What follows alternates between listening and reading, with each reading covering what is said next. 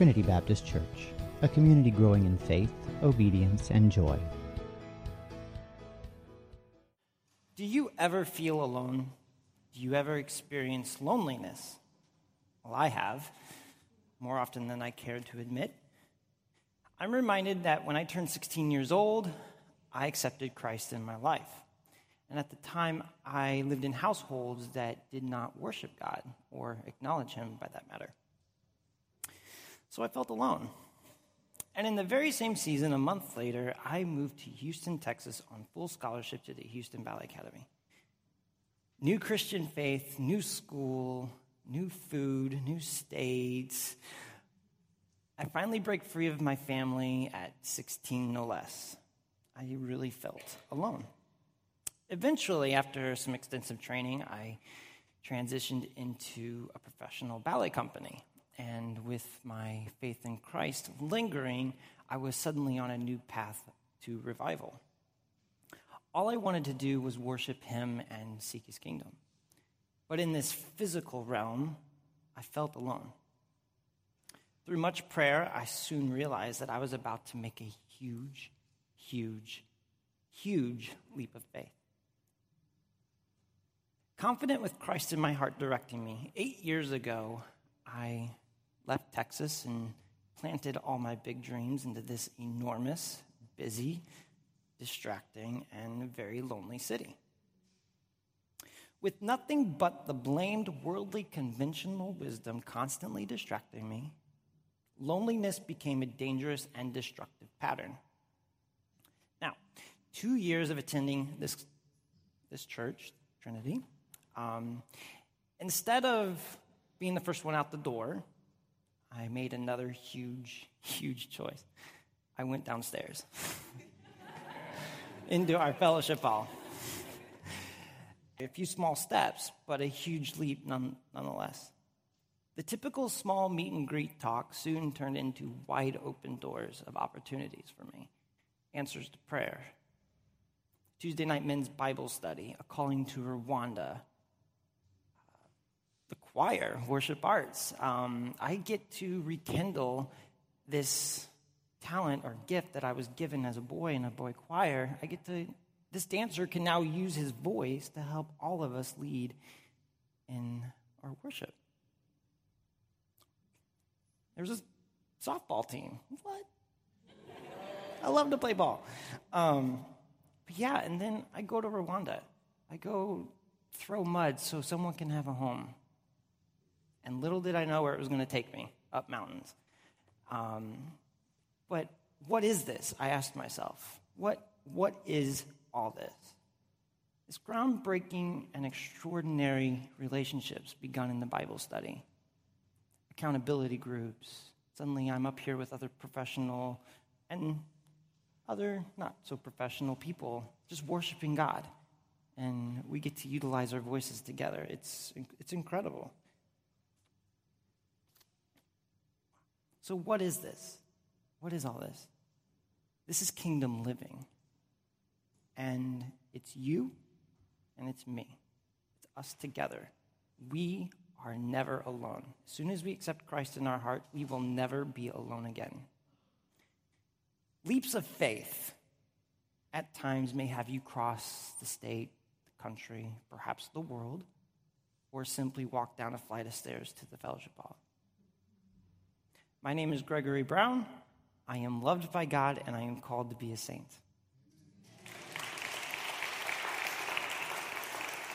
Romans. But what does it say? The word is near you. It is in your mouth and in your heart. That is this message concerning faith that we proclaim. If you declare with your mouth that Jesus is Lord and believe in your heart that God raised him from the dead, you will be saved. For it is with your heart that you believed and are justified, and it is with your mouth that you profess your faith and are saved. As Scripture says, anyone who believes in him will never be put to shame. For there is no difference between Jew or Gentile. The same Lord is Lord of all, and he richly blesses all who call on him. For everyone who calls on the name of the Lord will be saved. How, then, can they call on the one they have not believed in? And how can they believe in the one whom they have not heard? And how can we hear without someone preaching to them? And how can we preach unless someone is sent? As it is written, how beautiful are the feet of those who bring good news. Word of the Lord.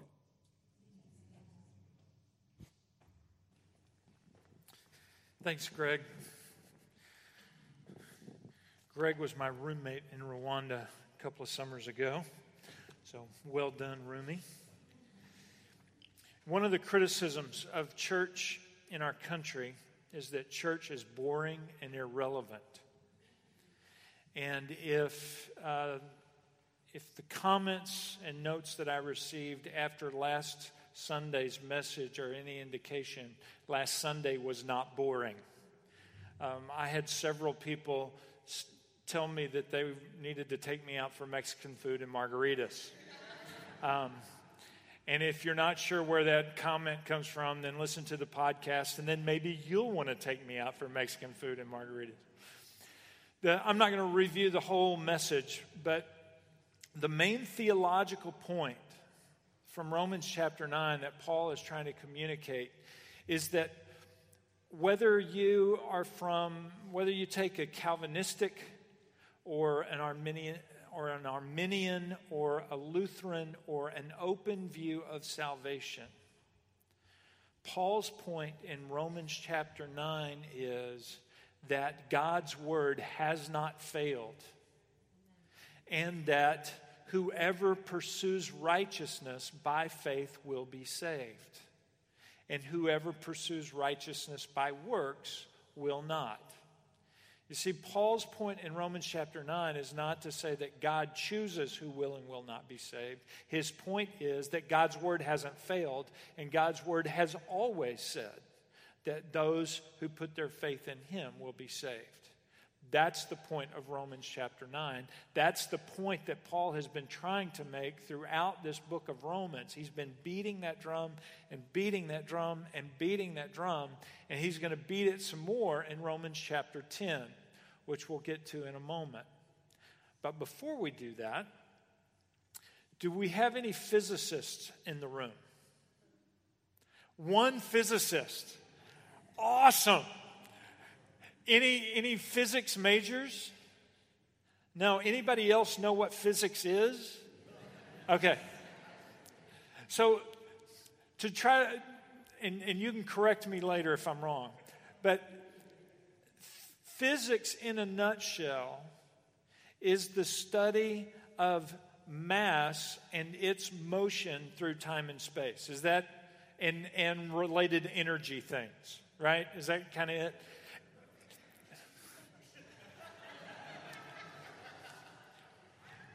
Part of it.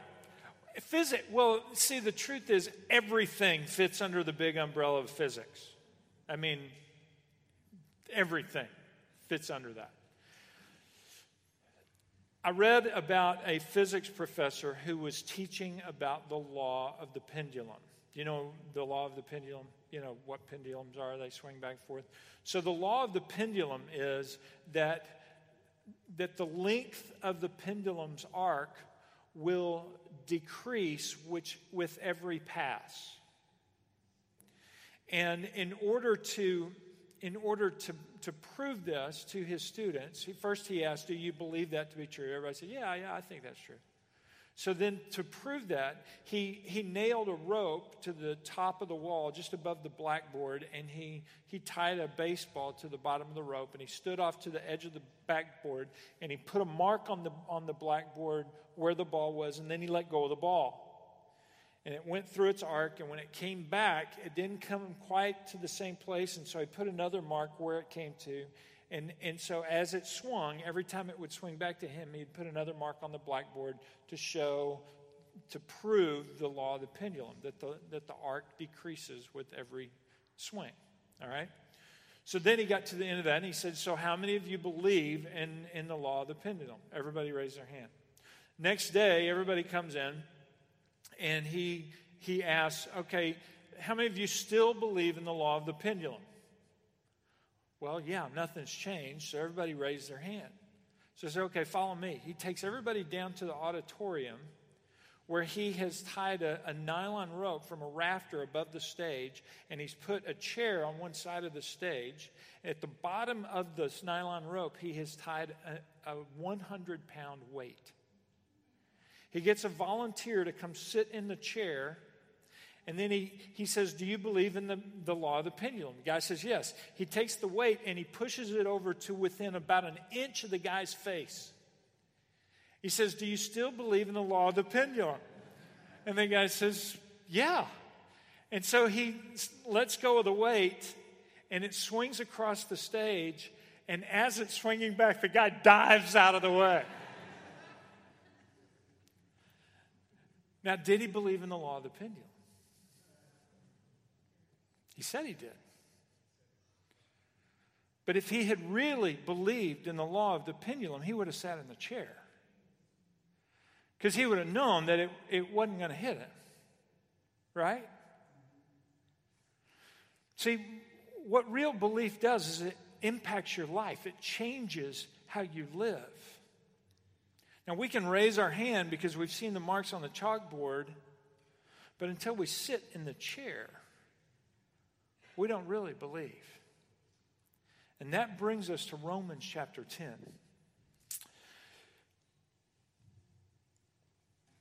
Paul begins this chapter by beating this drum of salvation by faith. If you were here last week, you remember that at the end of chapter 9, he summarized his argument in verses 30 to 32. He said, What then shall we say? How do we wrap up everything that we've said about the sovereignty of God and salvation? How do we wrap all that up? What then shall we say? That the Gentiles who did not pursue righteousness have obtained it, a righteousness that is by faith. But the people of Israel, who pursued the law as the way of righteousness, have not attained their goal. Why not? Because they pursued it not by faith, but as if it were by works. And then Paul adds this quote from Isaiah 8 that we didn't have time to look at last week. He says, they stumbled over the stumbling stone. As it is written, see, I lay in Zion a stone that causes people to stumble, and a rock that makes them fall, and the one who believes in him will never be put to shame. Isaiah calls this rock, this stone, a him. Who is the him? It's Messiah. It's Jesus. See, Israel tried to establish their own righteousness through obedience to the law and rejected the righteousness that was offered to them by faith in Messiah. That's been Paul's message throughout the book. In Romans chapter 3, verse 28, he said, we maintain that a man is justified by faith apart from observing the law. And then to drive this home, he begins chapter 10 by saying, verse 1, brothers and sisters, my heart's desire and prayer to God for the Israelites is that they may be saved. For I can testify about them that they are zealous for God, but their zeal is not based on knowledge, since they did not know the righteousness of God, salvation by faith, and sought to establish their own righteousness, salvation by works, they did not submit to God's righteousness. You see, Israel had zeal, they had passion toward God, but even though they had seen the marks on the blackboard, they wouldn't sit in the chair. They said, no, we're not going to believe in righteousness that way. We're going to do it our own way. We're going to create a righteousness that is by works.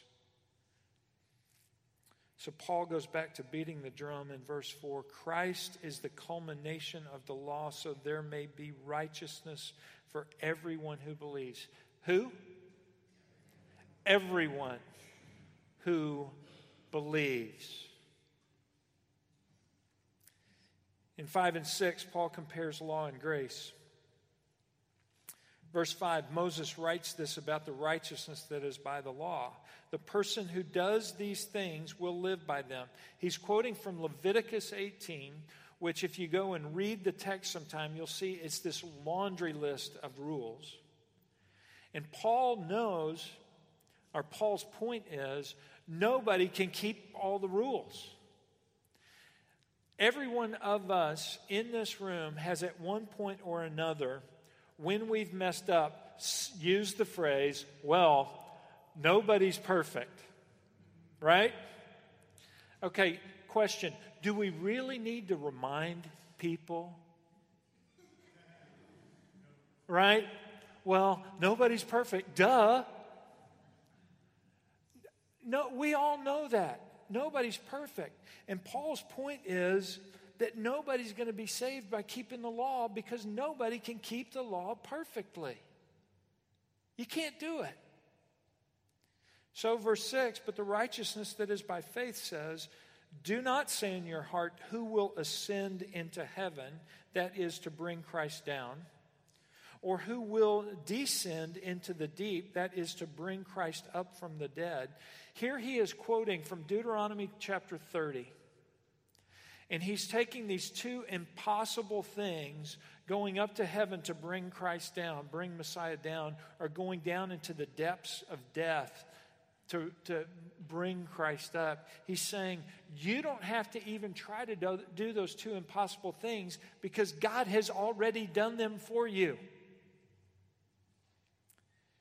Some of you have heard this before,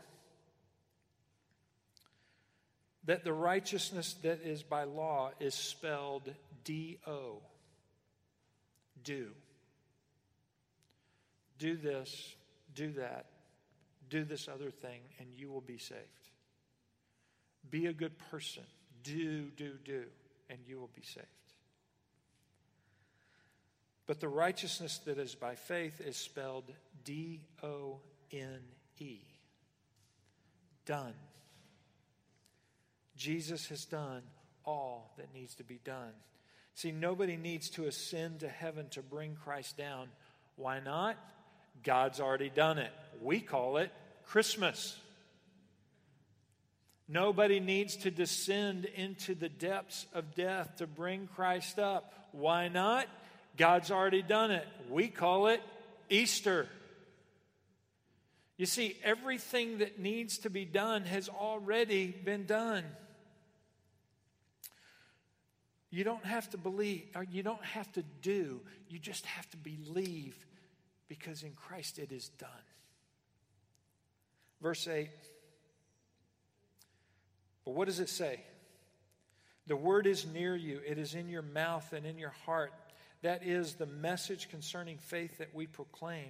If you declare with your mouth, Jesus is Lord, and believe in your heart that God raised him from the dead, you will be saved. Friends, salvation is not earned through the keeping of the law because nobody's perfect. Salvation comes when you place your faith in Jesus Christ, who atoned for your sin by his death on the cross, and he justified you before the Father when he rose from the grave. Verse 10, for it is with your heart that you believe and are justified, and it is with your mouth that you profess your faith and are saved. Belief and profession go hand in hand. Belief is internal. Profession is external. Belief is the root. Profession is the fruit. If you believe, you will go public with your faith. If you believe, you won't just raise your hand, but you'll actually sit in the chair. If you really believe, it will impact your life. And one of the ways it will impact your life is that you will want to profess your faith to others.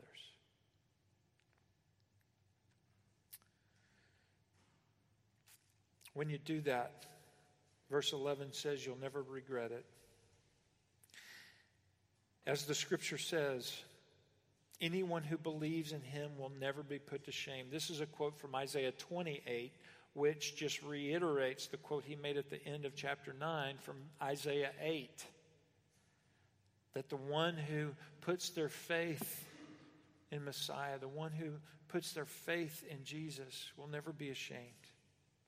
For there is no difference between Jew and Gentile. The same Lord is Lord of all and richly blesses all who call on him. For, quote, everyone who? Everyone who calls on the name of the Lord will be saved. This is a quote from Joel chapter 2. You may have noticed that Paul's quoting a lot of Old Testament, right? If you read through Romans 9, 10, and 11, you will find that Paul quotes the Old Testament 40 times in 3 chapters. Why? He wants them to know, he wants us to know that this salvation by faith thing is not a new thing. The marks have been on the blackboard since the beginning. It's not new stuff, it's Old Testament stuff. And yes, Israel was the first recipient of God's divine grace, and they were to be the ambassadors of God's divine grace, but they were not the sole possessors of God's divine grace. And you see that throughout the Old Testament. You see it in Naaman the Syrian. You see it in Rahab the Canaanite. You see it in Ruth the Moabite. You see it in the Ninevites. You see it in all of these Gentiles who came to faith. Salvation is for everyone who calls on the name of the Lord. Why? Because it's not about do, it's about done. And everyone who puts their faith in Messiah, whether they are before Messiah or after Messiah, finds their salvation in him. And Paul talked about that in Romans chapter 3. So what's the question that naturally then comes? Verse 14, how then can they call on the one they have not believed in, and how can they believe in the one of whom they have not heard? How can somebody come to faith in Jesus if they've never heard about Jesus? And how can they hear without someone preaching to them? They need somebody to share with them. And how can anyone preach unless they are sent?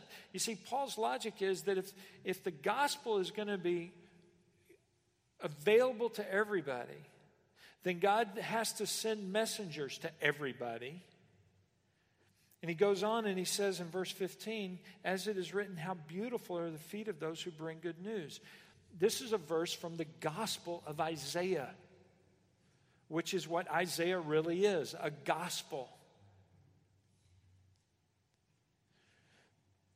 I'm sure if we went around the room and I asked you how you came to faith, you would have one or two people who hold a very special place in your heart because of the message they proclaim to you. I've got a couple.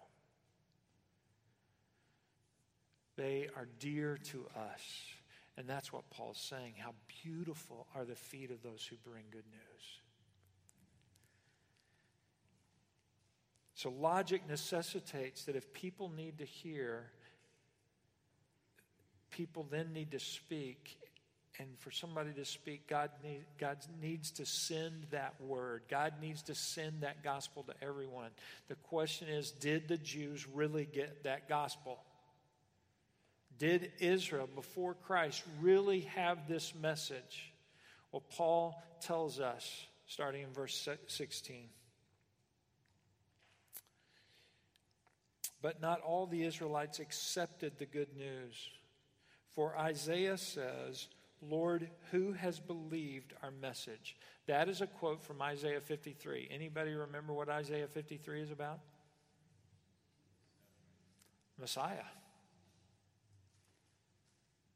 It is the most marvelous piece of prophetic literature about Jesus that we have in our Bible. I'm going to read a few verses of Isaiah 53. And I just want you to allow the Holy Spirit to bring to your mind, bring to your heart everything that you know about Jesus from what is proclaimed 600 years before Jesus would come. This is from Isaiah 53, which begins, "Who has believed our message? And to whom has the arm of the Lord been revealed? He had no beauty or majesty to attract us to him, nothing in his appearance that we should desire him. He was despised and rejected by mankind, a man of suffering and familiar with pain. Like one from whom people hide their faces, he was despised, and we held him in low esteem. Surely he took up our pain and bore our suffering. Yet we considered him punished by God, stricken by him and afflicted. But he was pierced for our transgressions. He was crushed for our iniquities.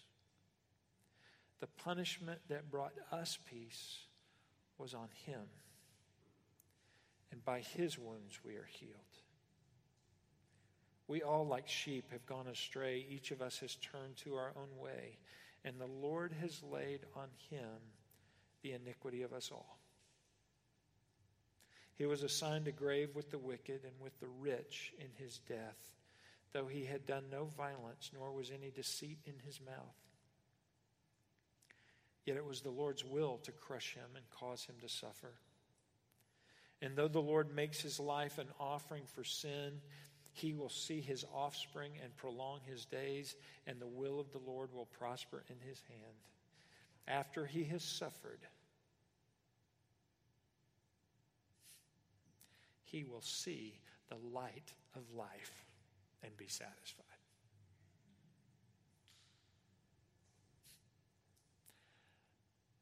That's 600 years before Jesus came. And the text begins, "Who has believed our message?" You see, Isaiah brought the message about Jesus, but not all of Israel accepted it. Paul goes on in verse 17, "Consequently, faith comes from hearing the message, and the message is heard through the word about Christ." Friends, God's plan for communicating the truth about Jesus is for believers to tell others. That's his plan. After the resurrection, before the ascension, in Acts chapter 1, Jesus is speaking to his followers. And he says, when the Holy Spirit comes upon you, you will receive power to be my what? Witnesses. You're going to tell people. You're going to go from Jerusalem to Judea to Samaria to New York City. Rough translation.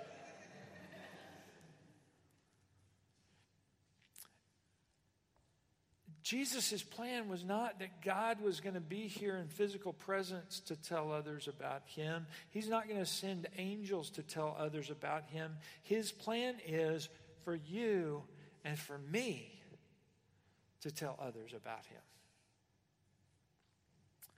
As Paul says in verse 10, it is with your heart that you believe. And if you truly believe, you won't just raise your hand, you'll sit in the chair.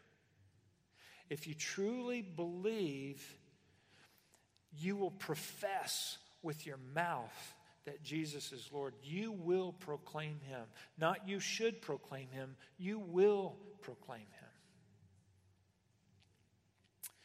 You say, well, Keith, I witnessed by my life. Kind of. You give credibility to your spoken message with your life. But God has ordained that his gospel is to be an audible message, and we are the people sent to tell it. Absolutely, we bear witness of him with our lives. But in order for people to come to faith, as Paul says here in verse 17, we must herald the message. Faith in Jesus comes from hearing the message. That is God's plan, and there is no plan B. Verse 18. But I ask, did they, Israel, not hear? Of course they did. And here he quotes from Psalm 19, which is a declaration that the knowledge of God will go out to the whole earth. He says, their voice has gone out into all the earth, their words to the ends of the world. Paul is saying not only did God proclaim himself to Israel, but he proclaimed himself to the whole world. Verse 19, again I ask, did Israel not understand? Paul's saying, how do you miss this? He quotes from Deuteronomy 32, I will make you envious by those who are not a nation. I will make you angry by a nation that has no understanding. Friends, he's talking about most of us. Any Jews here this morning? We had a couple in the first service. Okay, so he's talking about all of us then. See, what God did is God said, I'm going to send the message of salvation by faith. I'm going to send the good news. I'm going to send the gospel of the Messiah to Israel first. But when they reject it, I'm going to let the Gentiles have it.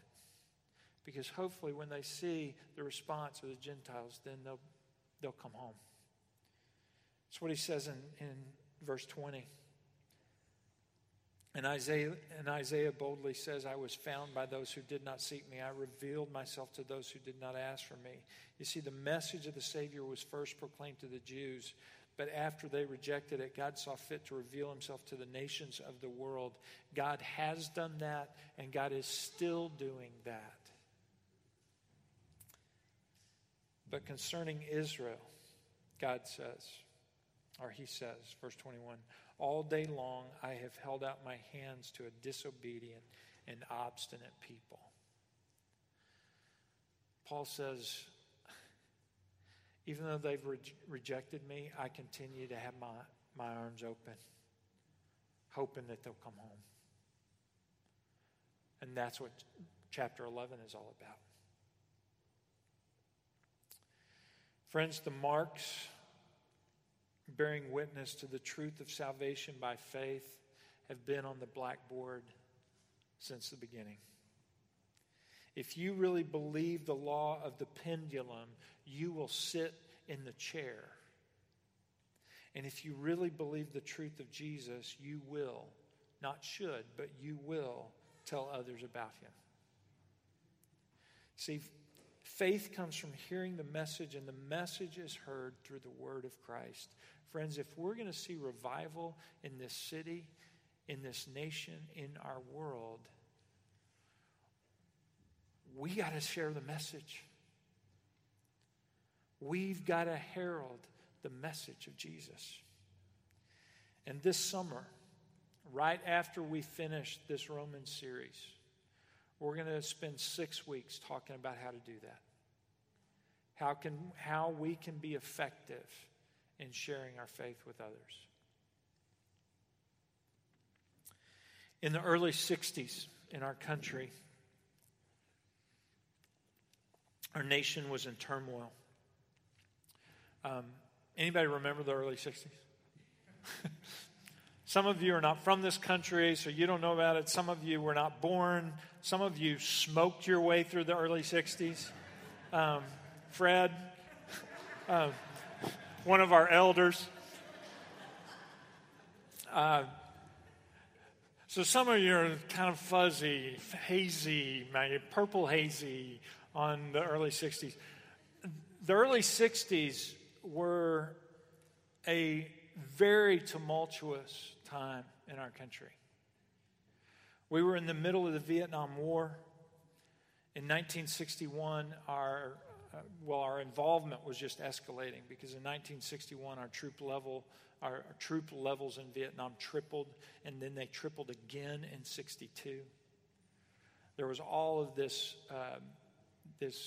outcry in our country and anti-war stuff and just political unrest. Our country was a mess. And it was into this mess that there was an American folk trio. Anybody remember their name? Peter, Paul, and Mary.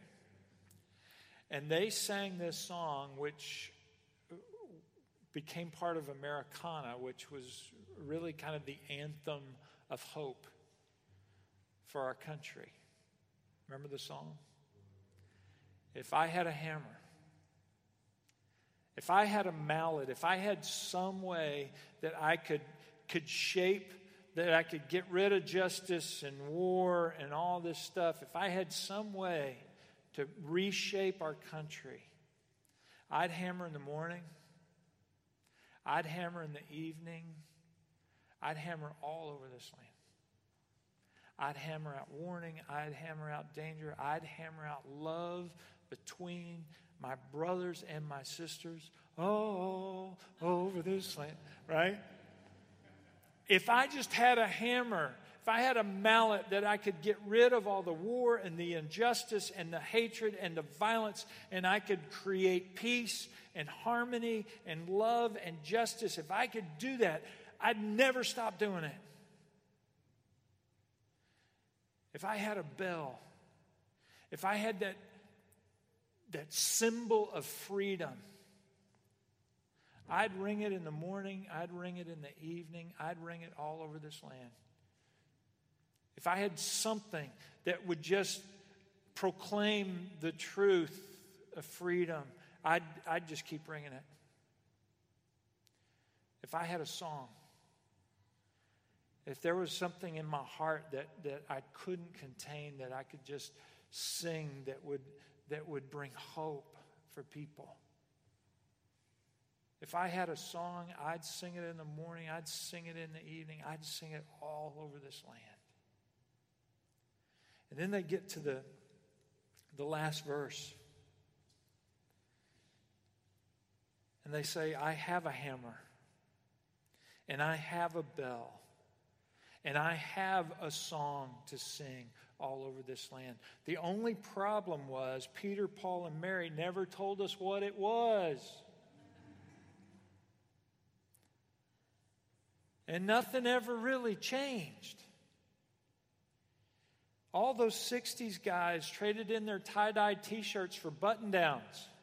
And they went to work for Goldman, Shearson, Lehman, Smith, Barney Brothers or something. And they made a whole bunch of money, but they didn't change anything. And they're not singing or hammering or ringing anything. They had great aspirations and ideals. And though they talked about justice and freedom and love, they never really found it.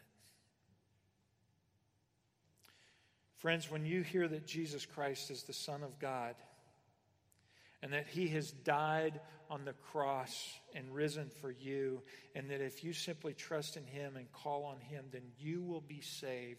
When you hear that and really believe that, guess what? Now you've got a hammer. And now you've got a bell, and now you've got a song to sing all over this land, and you ought to be singing in the morning. And you ought to be singing in the evening. You can sing about justice because justice has been met on the cross. And you can sing about freedom because in the cross, Jesus Christ has freed you from the bondage and the penalty of sin. And you can sing about love between your brothers and your sisters because in the cross, Jesus Christ modeled a love that should be the hallmark of the community of faith. Friends, anybody who calls will be saved, but they can't call unless they've heard, and they can't hear unless we tell them. We have a song, so let's sing it. Let's sing about the justice of the cross. Let's sing about the freedom of the cross. Let's sing about the beauty of the cross. And let's sing it all over this land. Amen. Let's pray.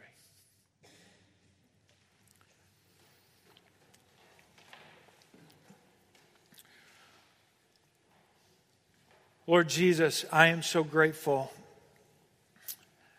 that the gospel is spelled D-O-N-E.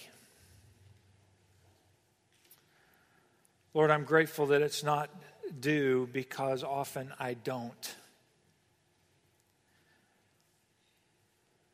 Often I can't. But what I can't and what I haven't, you have done for me, for us. And Lord, I pray that all of us in this room would believe that. We wouldn't just see the marks on the chalkboard and raise our hand, but we would sit in the chair. We would believe. And it would change us to the point that we can't help but sing our song.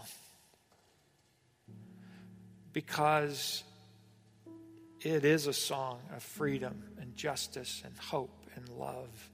And there's nothing else like it. And Lord, I pray for the person in this room this morning that maybe has tried to find righteousness the do way. I pray, Lord, that today they would open their hands and receive the truth that it's done. They would put their faith in you.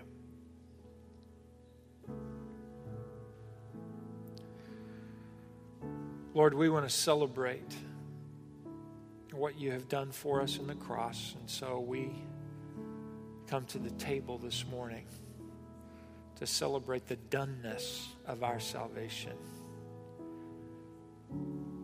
because of your great love for us.